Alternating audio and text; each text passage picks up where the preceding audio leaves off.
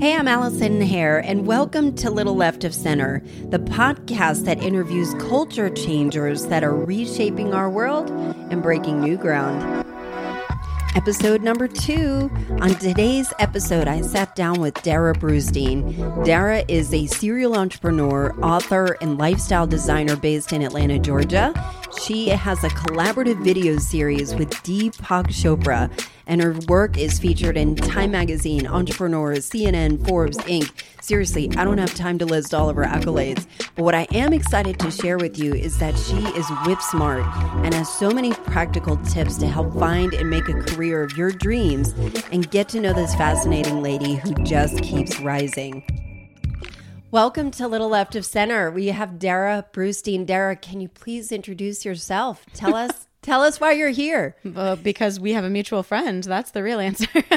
Yeah. So Dara, just to give you guys some background, I have a friend named Rachel Hoffman who was helping me build this podcast and saw a post that Dara had posted on social media that she wanted to do 30 podcasts in 30 days. Like a crazy person. So Rachel immediately tagged me and I connected with Dara and we finally got a chance to sit down. And when I started doing some homework on who you are, my mind was just blown with I don't know how you do it all. So if you wouldn't mind introducing your background, I'd love to hear it from you because then you'll just hear me talk for the next 50 minutes of all the stuff I'll you do. Do my best to give the Cliff's Notes version, which is simply that after I studied some absurd things in college, which were religion and Italian, I graduated and did the next logical thing, which was go into the fashion industry. And after hitting a 3-year sales goal in 10 months of $1 million in my first company, I realized I wasn't challenged. It wasn't working for me. And then fortunately, in retrospect, unfortunately at the time, I was laid off when the company went under. And that was about a week before Christmas when I was 23 years old and had bought a house 3 months prior, only because I had a restraining order against my landlord. So times were not great. Oh, God. Things were not looking so great. So at that point I thought, oh shoot, I am a grown up now. I have a mortgage. I need to get a job. I don't know what I want to do. And that basically led me into the next couple years where I was taking on all sorts of jobs and getting laid off and downsized pretty rapidly because this then was 2007 to 2009. So the economy is catapulting downward. And I am really scared at this point. Oh my gosh, I'm checking all the boxes. I'm doing all the things people said I was supposed to do. And this isn't working.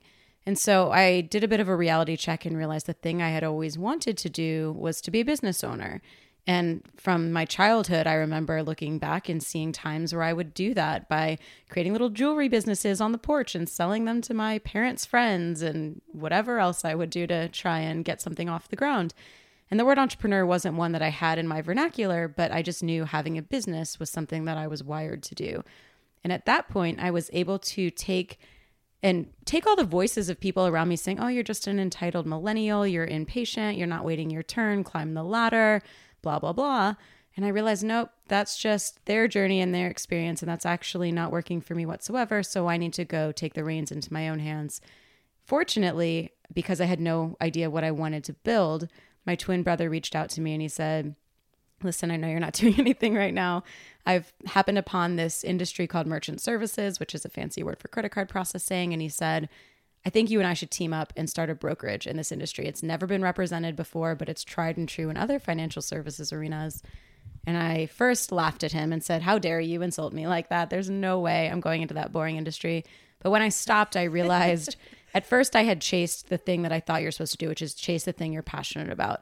And then I realized if I could inspect the thing that I would be doing day in and day out, which was talking to business owners and learning about different industries and making my own schedule and helping them with their bottom line, that I could thus get excited about the service itself, as opposed to doing it the other way where it looked cool on paper and was fun to say at cocktail parties, but actually day in and day out was pretty laborious and unexciting. So I said yes. And while 10 years ago, I can look back and, it's 10 years now since we've been in business, I can say, oh, we've grown into 38 states. It's so great. We also had a lot of turmoil. We had 2 embezzlements. We went back to almost 0 in revenue 3 different times. And it was not easy. I'm very glad we kept with it, but it was definitely not a straight shot. And for me, it's important to say stuff like that. because I think we live in a culture that glamorizes entrepreneurship and people aren't talking about the real challenges behind the scenes. So 2 years into that business, I had a friend from undergrad move back to Atlanta, and she said, where do I go to make friends after college? She said, everywhere I go, I'm getting hit on, sold to, or everyone's my parents' age. And she's like, I just want to get to know my peers and have a nice time. And if it turns into business, great, but that's not my goal. And I thought, I don't know where that exists. I've never been to that. I've been super entrenched in the networking community with my credit card processing company. I love to connect people. It's actually why I think I'm put on the planet. So I said, why don't I just start it for you? So that was March of 2011. We had 94 people come, 90 of whom were my friends.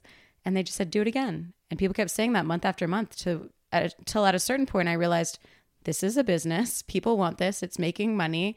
And I backed into my second business.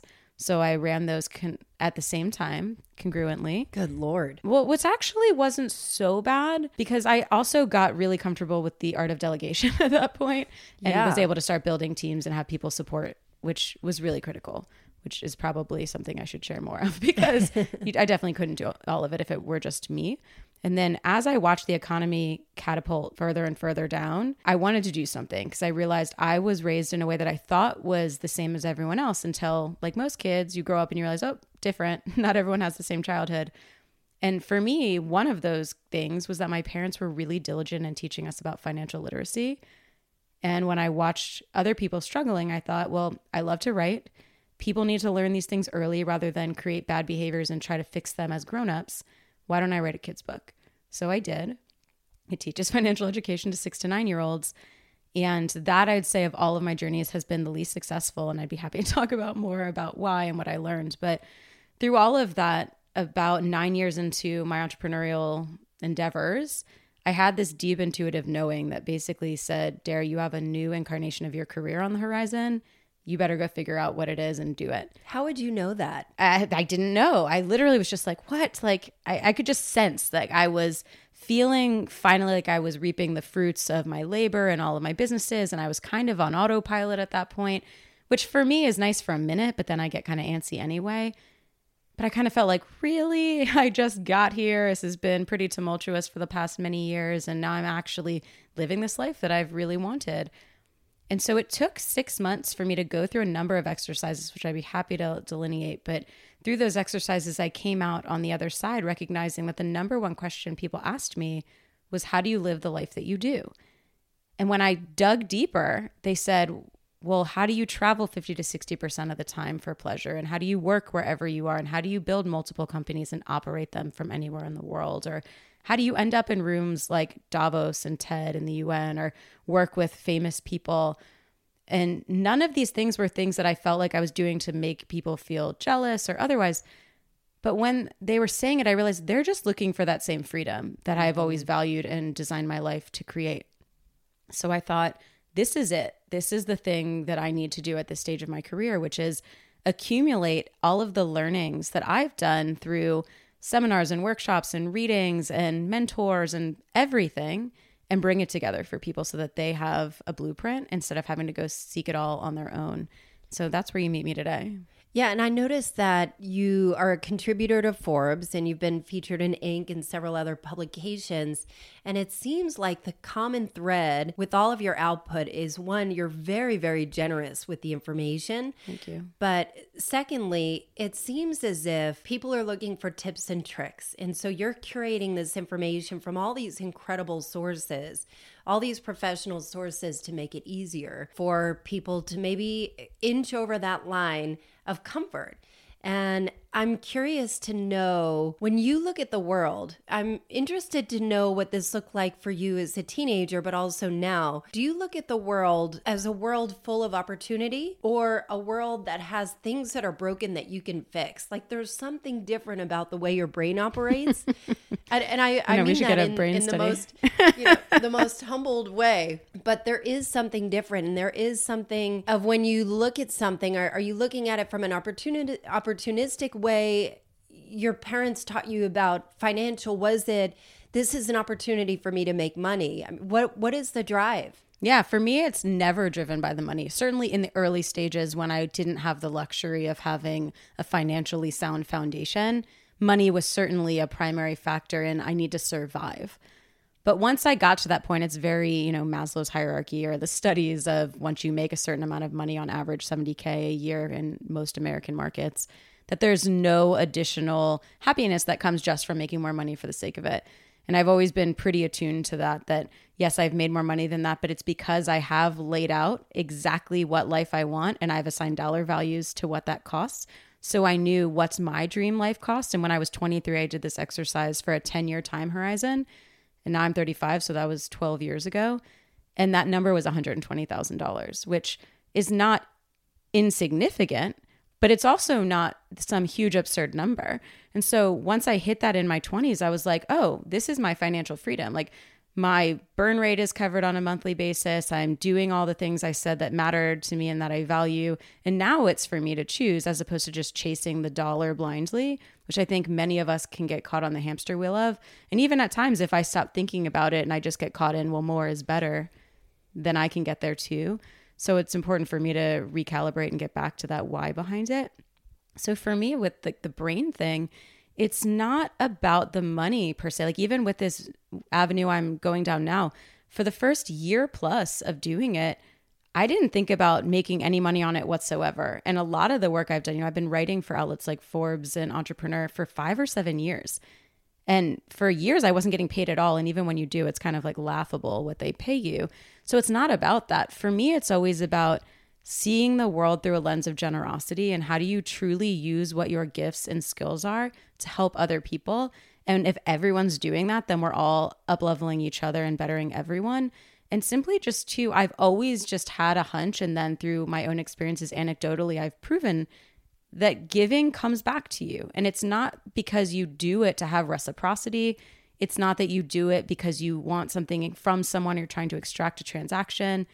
I just know, I call it the karmic retribution of giving, that you put out in the world and it comes back to you. And you don't have to be concerned about how, when, where, or why, but it just does.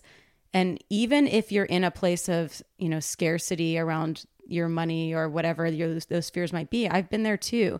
But you can be generous, and it doesn't have to do anything with your money. And you can do it in pockets of time that also don't take so much, that recenters you to that. Because I think one of the fallacies we have is that when I get to X place, I'll be happy. And when I get to X place, I'll finally be generous. Yes. But that never happens. Mm-mm. And we start to train ourselves and habituate ourselves to not ever do that. So you have to find ways. Can I share an exercise with you? Please. Cool. So there's this movement, I'll call it, that I accidentally started about 2 years ago that does this. And it's called Give It Forward. And it's this entire premise that there were multiple times I would remember looking back in my career and my life and feeling like I was kind of in a rut, or I was stuck, or I was feeling kind of down. And I would individually and kind of quietly do this thing that I would do this 30-day challenge, and ultimately called it Give It Forward, where instead of passively going into my days, happening upon basically times where I could be helpful to someone, I would intentionally instead go to one person a day for 30 days and say, hey, listen, I'm committed to helping someone with absolutely no strings attached today. I've chosen you. How can I be helpful to you in some way?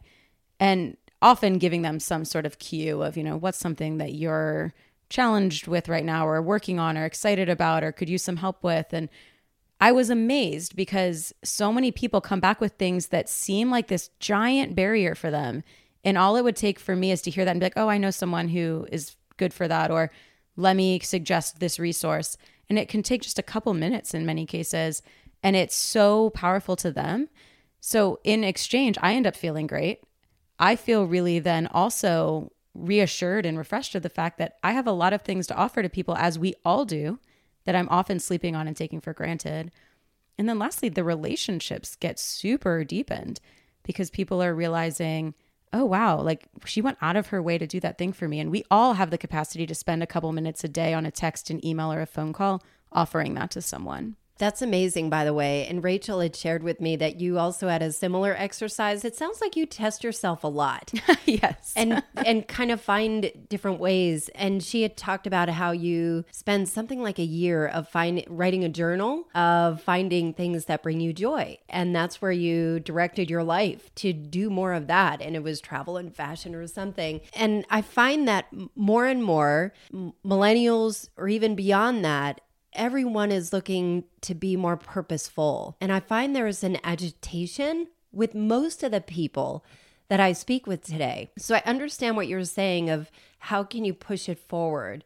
I'm wondering, was the house you grew up in, was it nurturing this? Or where was the turning point where you realized that you could do things a little bit differently than maybe convention had offered to that point? I'm sure that there's something in my upbringing that had to do with this, but it's not explicit. I have an interesting meld of parents where my dad is they're both now retired, but he was a financial services executive. My mom was a serial entrepreneur. And so kind of the hybrid is exactly who I am professionally today and where my brain operates. But I would say that my dad, like people knew me historically really as this sort of like networking guru because a lot of what I would write about was about relationship building and networking. And I absolutely get that from my dad. My dad is the guy who puts the puzzle pieces together of everyone in the world and knows, you know, Allison needs to meet Rachel and Rachel needs to meet Bill and Bill, you know, and on and on and on. And he knows exactly why and he knows how to caress that perfectly. And I learned that by watching him. And I feel very grateful for that because I do think that relationship currency is one of the most valuable and that reputational equity is so important. And we often underestimate that. However, later in my life, I think I really struggled as I was a teenager and in college and a young adult because the things that people celebrate and applaud in those ages are the things that I was good at, but I wasn't excellent at. You know, I got straight A's and I was a cheerleading captain and on student government and like decent at my activities, but I was never the one that was getting scholarships for those things or, you know, getting the gold medal of whatever. So I always felt like, well, what am I supposed to do? Like, and I also wasn't the person who was born knowing I want to be a doctor or a lawyer, fill in the blank, or, you know, the game of life players. I knew those weren't for me either. But then there's this whole world of I don't know what else exists and where do I fit into that unknown?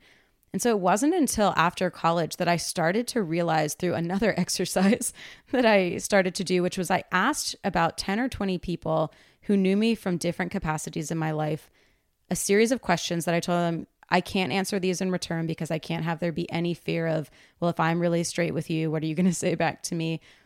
And there were, I think, 9 questions. I published these too, and we're happy to share them. Things along the lines of, when do you see me as my most powerful? When am I least powerful? What do you come to me for when the chips are down? What do you wish for me in the next 12 months? And so on. And I would accumulate these from family, friends, coworkers, and start to assess patterns. And one of the things that came out for me was this connector thing that I totally took for granted because I thought everyone has the ability to connect people. That's easy. But I didn't realize because it came easily to me that it didn't necessarily to other people and that people valued that. And that was something that I could build on. So it's those little cues that other people can see in your blind spot that you can't. And it then really catapulted me in a direction. And I still wasn't clear, mind you, because that still doesn't mean I knew what my career was. But it definitely gave me something to grasp onto. Are you an extrovert? No. Well, so it depends. Technically on Myers-Briggs, I'm an E, but I'm really on the fence. Like I'm truly an ambivert. What is an ambivert? Both. It's I get my energy and I get depleted both by being in groups as well as being alone. So I need an equal amount of both. It's interesting because I was thinking about your accolades, the things that you've done. They're so wide ranging. Yeah, it's weird. But it's all Dara Brustein. It's your name, it's your brand. And I wonder if you are hoping to scale as Dara Brustein. Do you work better as a collaborator? Because you're a great connector. Thank you. But it sounds like you do so much. There's a lot of output that you as Dara Brustein puts out. What does that look like for you? And for me, everything is a yes and, right? It's very improv comedy 101. Yes. It's yes and that I am definitely understanding now that, especially in this era we live in, we all operate as a personal brand, whether or not you're intending to build one, that people see you online, they see you in your sphere, and that your personal brand goes with you no matter where you go, no matter what title you have, what business you start, what career you say yes to, or if you take yourself off of the career path completely, you still have a personal brand.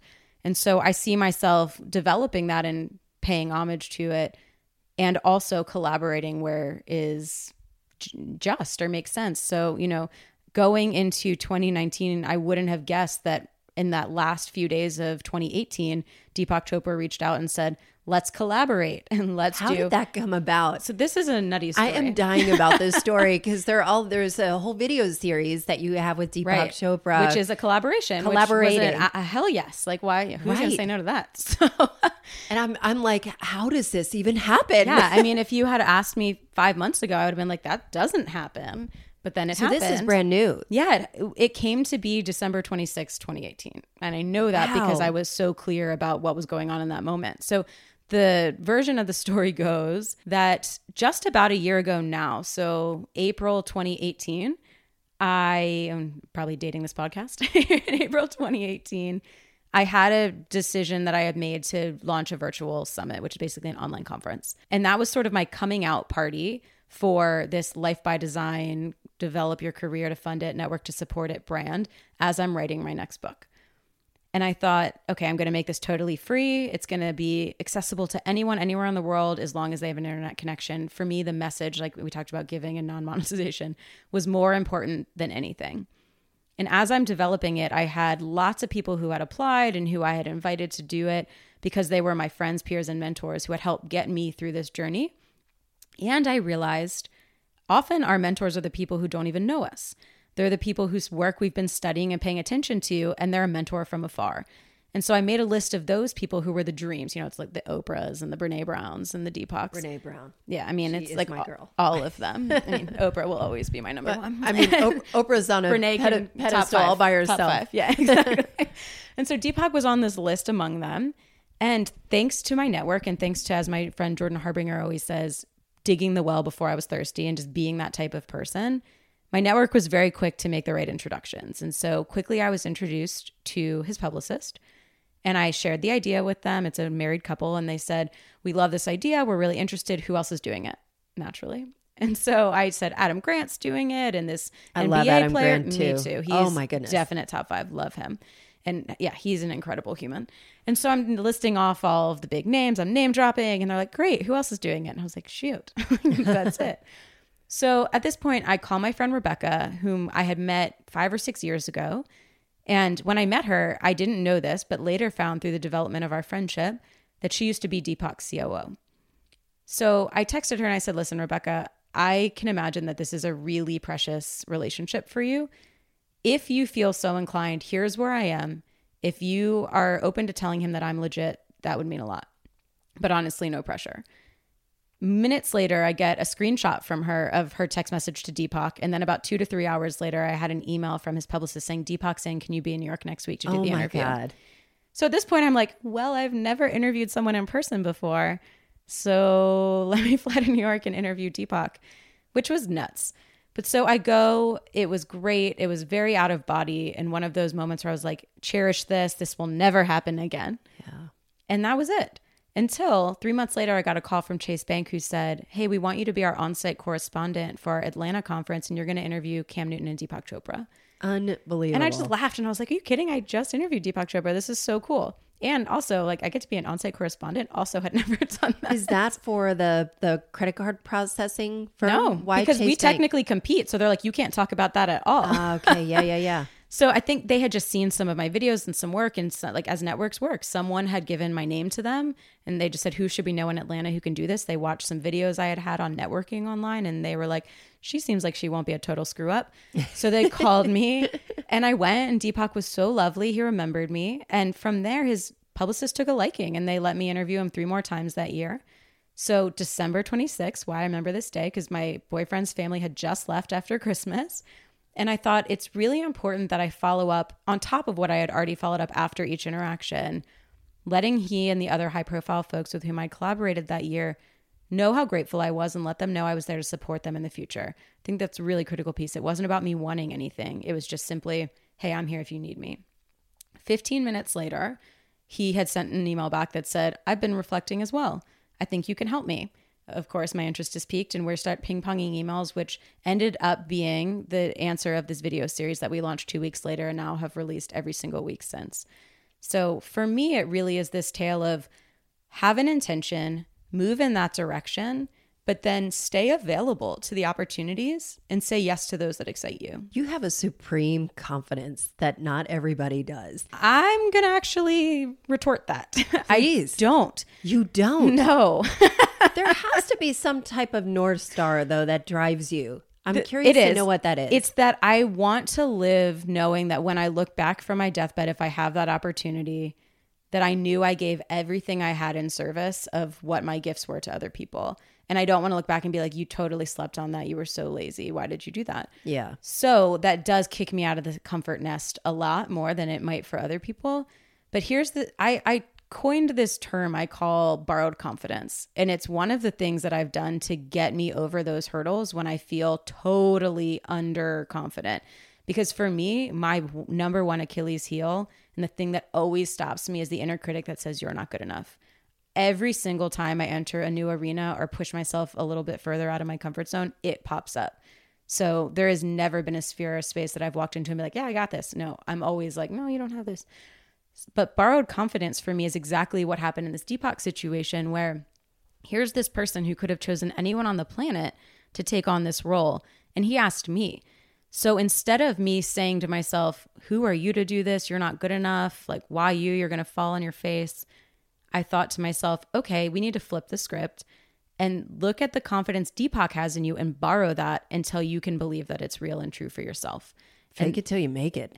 Well, yeah, for me, it's just like, let me hold and wear that and borrow it until it feels true and real. So when you met Deep, I think about this because there is a trainer for my company who is, I think he's part of the Sikh religion. Mm-hmm. You know, he wears a turban. Mm-hmm. He's very zen. I think he practices Kundalini yoga, and he's an amazing sales trainer. And I remember because he works for my company and goes all around the world. He's paid millions of dollars, just this one guy for the company. And I asked him after one of his sessions, I said, doesn't it get boring to do the same thing over and over and over again? He's like, I'm right here. And I'm like, okay. All I have is right now. And I always wonder what. He's so present. He's so present. And I'm like, I can't relate to that at all. And I wonder if meeting Deepak Chopra, what is it like? What is he like? What is the energy like? Yeah, people ask all the time, like, there's no way he's really like, he acts like he is. And I was like, no, like, if he wasn't, he'd be so inauthentic and his career never would have risen to the levels that it has. He's exactly what you expect. He's so present. He is so centered. His mind is like a vault. I'll ask him. He never knows what I'm going to ask him. And we usually record like 5 to 7 things at a time. And his mind, I'll ask him something. And I asked him this question about leadership once. And he goes into this acronym where he's like, L is for this, E is for that, all the way through all of the letters. And I was like, how did you do that? Like, that's not even a common topic that you talk about. He's like, I don't know. I mean, the man has written his 90 books in his lifetime. Unbelievable. And he just is a freak of nature because he is the embodiment of everything that he talks about. And it's funny, I call myself the Deepak Whisperer and the translator because he says things sometimes that I'm like, no one understands what that means. So let me put this in like human terminology. What do you feel like you've learned from him? So much. I mean, that's been for me the number one thing is I get a front row seat with this man and ask him whatever I want. So everything from the first time we met, he said to me, if you are not happy now, you'll never be happy. And that's a mantra I tell myself over and over to stop striving and be more present. Another was that's really profound. I mean, it sounds so obvious, but it's not because we just chase and like think that the happiness is when whatever happens. And it's not. We all know it's not when you get the house, the car, the husband, the wife, the kids, the ring, the clothes, the whatever.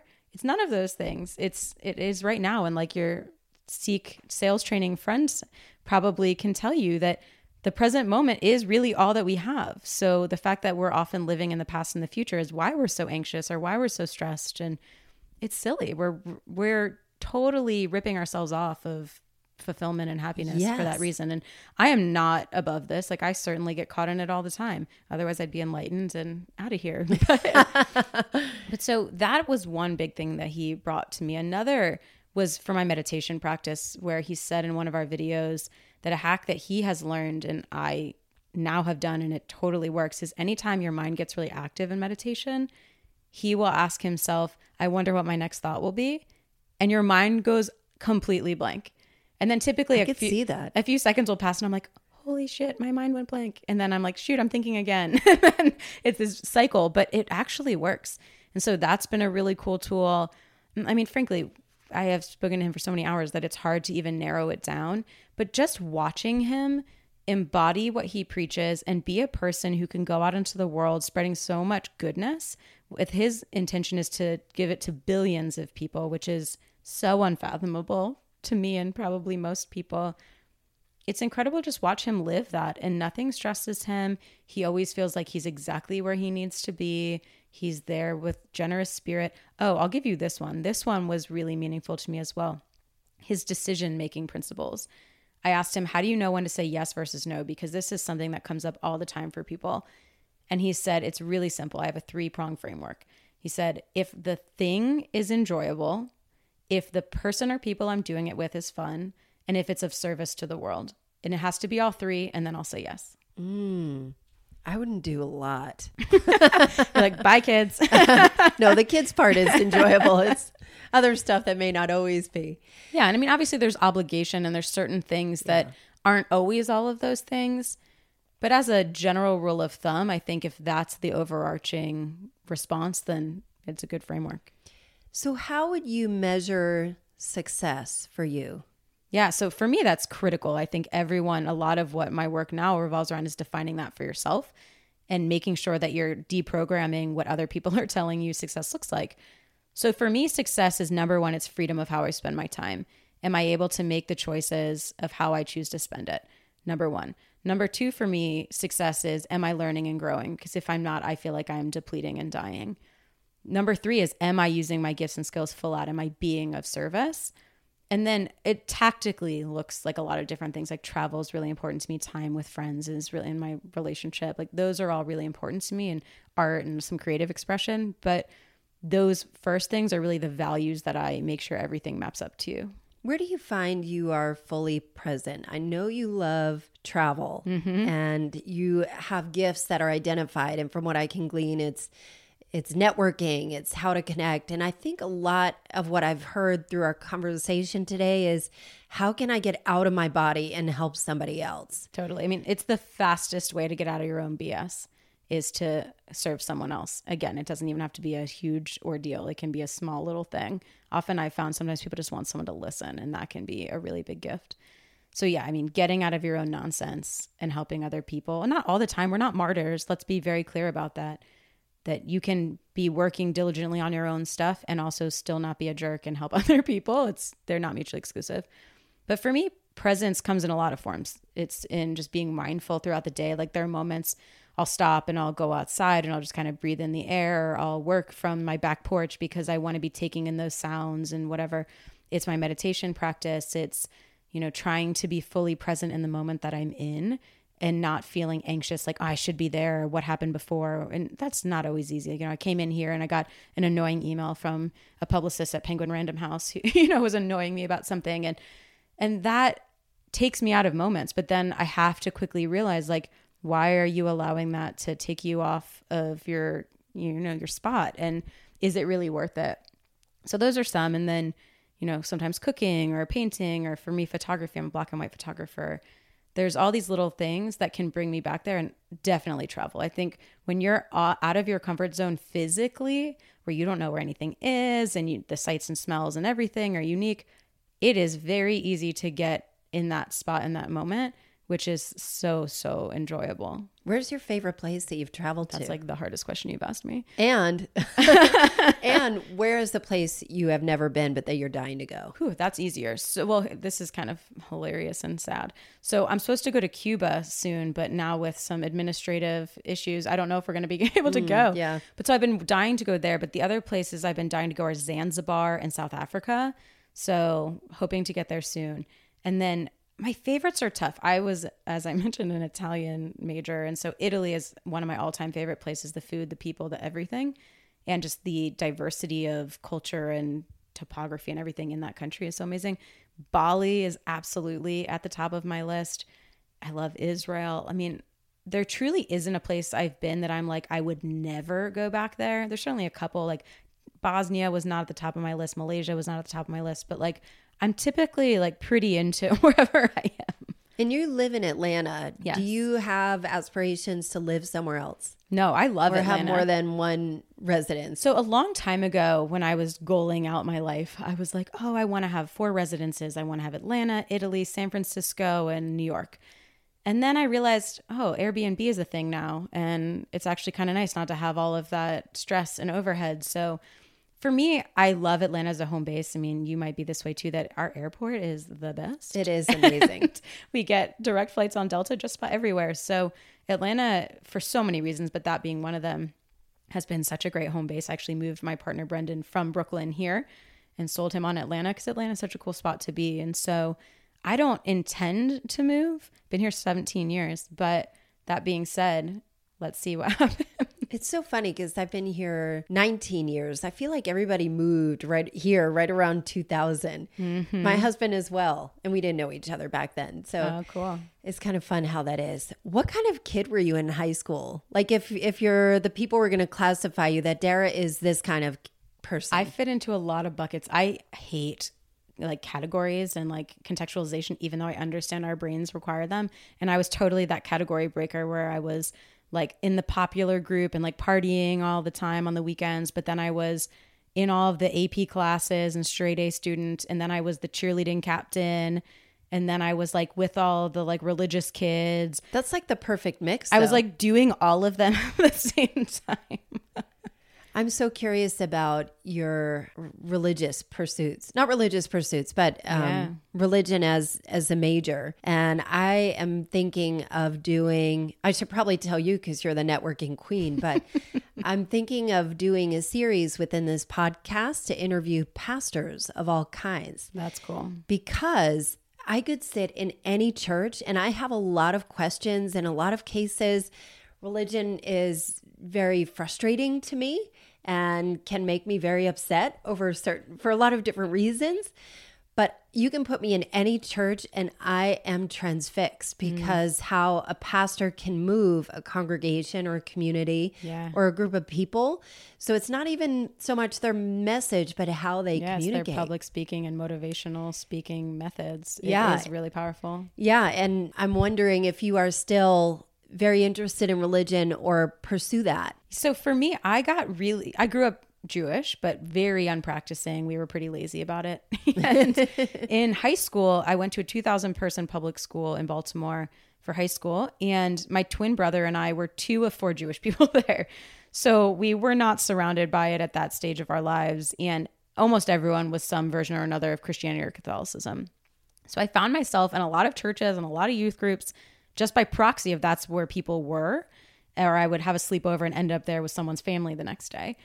And so it got my eyes really opened to other belief systems so that when I went into college, I was fascinated by what made people tick in that capacity. So when I studied religion from a world religion perspective, I did it solely from the vantage point of if you can understand what people believe, even lack of belief of, being agnostic or atheist is a belief. So I thought if you can understand that, then you can really understand people and that would serve me well no matter what I did. And so I did that. And then after graduating, I continued to explore in my own life different religious beliefs and spiritual beliefs and have continued to go on that journey of figuring out like what really works for me and trying different things on over time.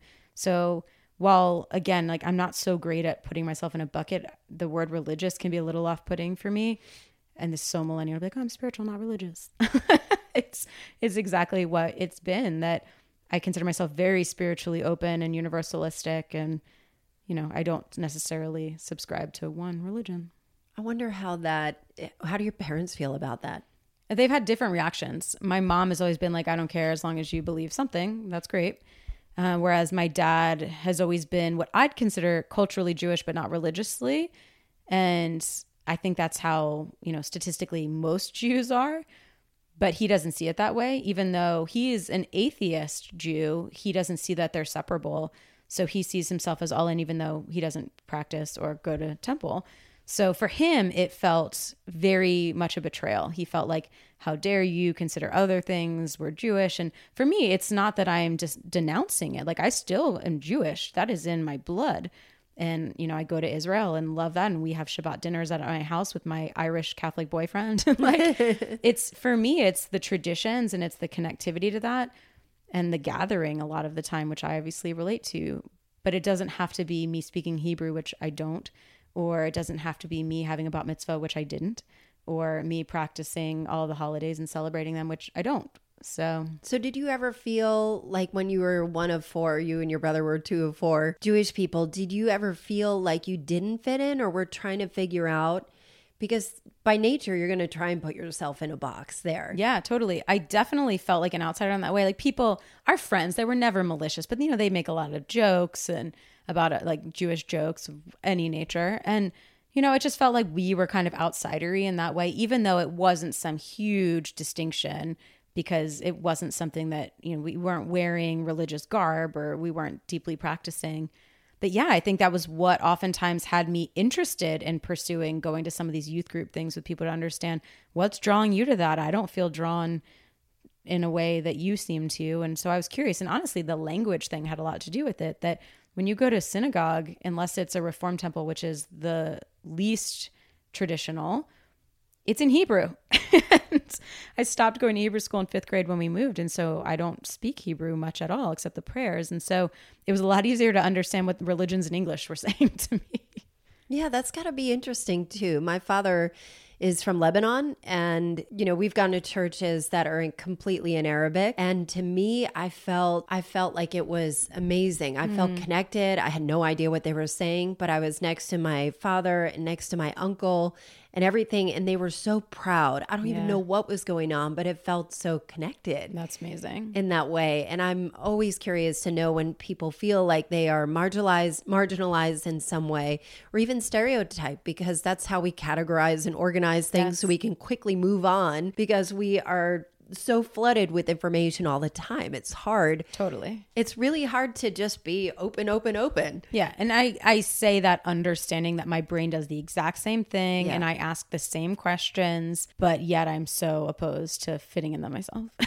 So having said that, what is the mission that you're hoping to accomplish if you're going to be reaching out? What is like I don't mean to say utopian state because that's a really stupid question, but if your mission were to be, what does that look like? Where do you feel like you can make the most impact? Yeah, for me, it really is about how do I help people who feel underfulfilled or unfulfilled or stuck in a rut or looking for purpose, or, you know, just to feel more aligned in their life and not like they're chasing other people's dreams that they've just gotten in the driver's seat of their own car. Helping them kind of shake themselves a little bit and be like, oh, here's some tools for me to figure out what I actually want and start moving in that direction with a lot less fear. And I think so much of that is just seeing it modeled and having people kind of saddle up beside you. And while I'm not a coach and I don't do it one-on-one for people, I think just seeing that there's a community of people, whether it's just through my Instagram or through the articles that I write, who are doing this too. And this is how they did it. And here's both the inspiration as well as the activation of it. I think both are important. Then that is what I'm really excited about doing. How has the response been? It's been really touching. I mean, I will say there are trolls and some of them are unkind, but the gross majority are wonderful. And they send me beautiful messages talking about, you know, hearing this or seeing this from what you're doing has inspired the following chain reaction. And at the end of the day, like, everyone wants to have a meaningful life. And if you can help catalyze that for someone at any stage of their journey, that's really powerful. And truly, one of the most surprising things has been that I just assumed people who would gravitate towards this would be young people because they're in the early stages of their life and career and they're trying to figure it out. But I've been amazed that it's everything from teenagers to people who have retired, who are like, I'm finally realizing that I pushed the ball down the field for so long, holding off on what I really cared about. And now is my last go at this. And I'm really motivated and I need the tools and resources to do it. That it's amazing. I mean, these people have 2 and 3 times the amount of life behind them that I do, yet they're turning to me for this. And that feels like a responsibility that I want to take seriously. How do you engage with the people that are following you? I read every email and every comment. So, it's the Instagram DMs, it's the Instagram comments, it's the emails from my email list, it's the emails from my my website. I read everyone and I respond to all of them that are not really rude, which again is not no that many. trolls. Yeah, I mean, do you block them or do you respond ever? It depends. It depends. You have to probably, if they're agitated enough, you probably are like, I will say there's moments where I did the wrong thing and I would respond, and not even like a knee-jerk defensive way, just this is actually my perspective. But then I just realized I'm just fueling their fire and it's useless. I mean, there was one person who wrote me an email, probably took them about 20 minutes. It was so long that they had read line by line my bio on my website and were picking apart every single line and hating on it, down to my cat's name and that I have a cat. And I was just like, wow, like that was dedicated. And if only you had repurposed that into something useful. But in moments like that, I realized that you can either just write thank you for your feedback or you can just not respond. Yeah. And that there is no really winning in a case like that. You're not going to convert them. It doesn't matter. I do think it's a hard battle for everybody, people that are in the public eye or not, that you have the, like Brene Brown says, the cheap seats, the people that are not really out in the field fighting, but they are tearing other people down. And it kind of invites the conversation over mental health of why somebody would want to do that, or even just nurturing that. And I wonder if that crosses your mind as it's kind of it's certainly not your problem, but I also think it's a problem to solve, or a problem that needs to be solved of why are people so hurt and broken? Yep. And for me, I feel like that is that's something I would love to address and see how, if there's a way, if I can contribute, what would that look like? And the only things I can think about are my 2 kids. But that's where it starts. I'll try right? screw them up as least as possible. I think that's so important. It's people think about making an impact as this global scale or some huge community, when really we all can make an impact on the sphere of influence that we already have. And maybe that'll cascade and maybe it won't. And maybe you don't want it to. But one person that you impact has a ripple effect. And that is powerful. It's when you impact no one and you're just being that troll and the person in the cheap seats and that's all you're doing. That's when it's not helping anyone. But we all have the ability to impact someone in our sphere of influence positively. Besides Deepak Chopra, who are your favorite people that you've been able to connect with through just the way that you connect through your network? So if we're talking like name dropping names, then it's folks that I've interviewed. It doesn't have to be name dropping, but people that are just influenced. I was going to say people that people change would your know. life, right? Well, Adam Grant is definitely one of them. His work for me was the scientific evidence to what I knew anecdotally. Just to pause for a second, Adam Grant is an organizational psychologist. He's one of the top TED Talk speakers and has a show, a podcast. He's a writer and a Harvard professor. He's at Wharton, at Penn. Somewhere really he's smart. A business professor. He's the youngest tenured professor ever at Penn. And he was in his 20s when that happened. He's amazing. Yeah, he also happens to be like a springboard champion and a magician. Like he's just this cool dude with 4 kids and a wife. And his work is incredible. And when I read his first book, he's written 3 or 4 now, called Give and Take, and it put evidence to the fact that givers win in the world as long as they're not martyrs, as opposed to matchers or takers. That was so freeing for me because I felt like, wow, someone actually studied this thing that I've believed and acted on for so long. And so connecting with him and having him in the summit and just becoming friendly with him has been so meaningful because it also demonstrated for me that this all is true, that he reached out to me recently about one of his podcast episodes and he said, who's someone that you like really wanted to meet and how did it come about? And I was like, well, honestly, it was you. And it all came about because a girl I went to undergrad with was in your graduate class and she saw my Give It Forward movement and thought, this is so up Adam's alley. Have you ever connected with him? And I was like, no, but I would love to. And she introduced us. And here we are now.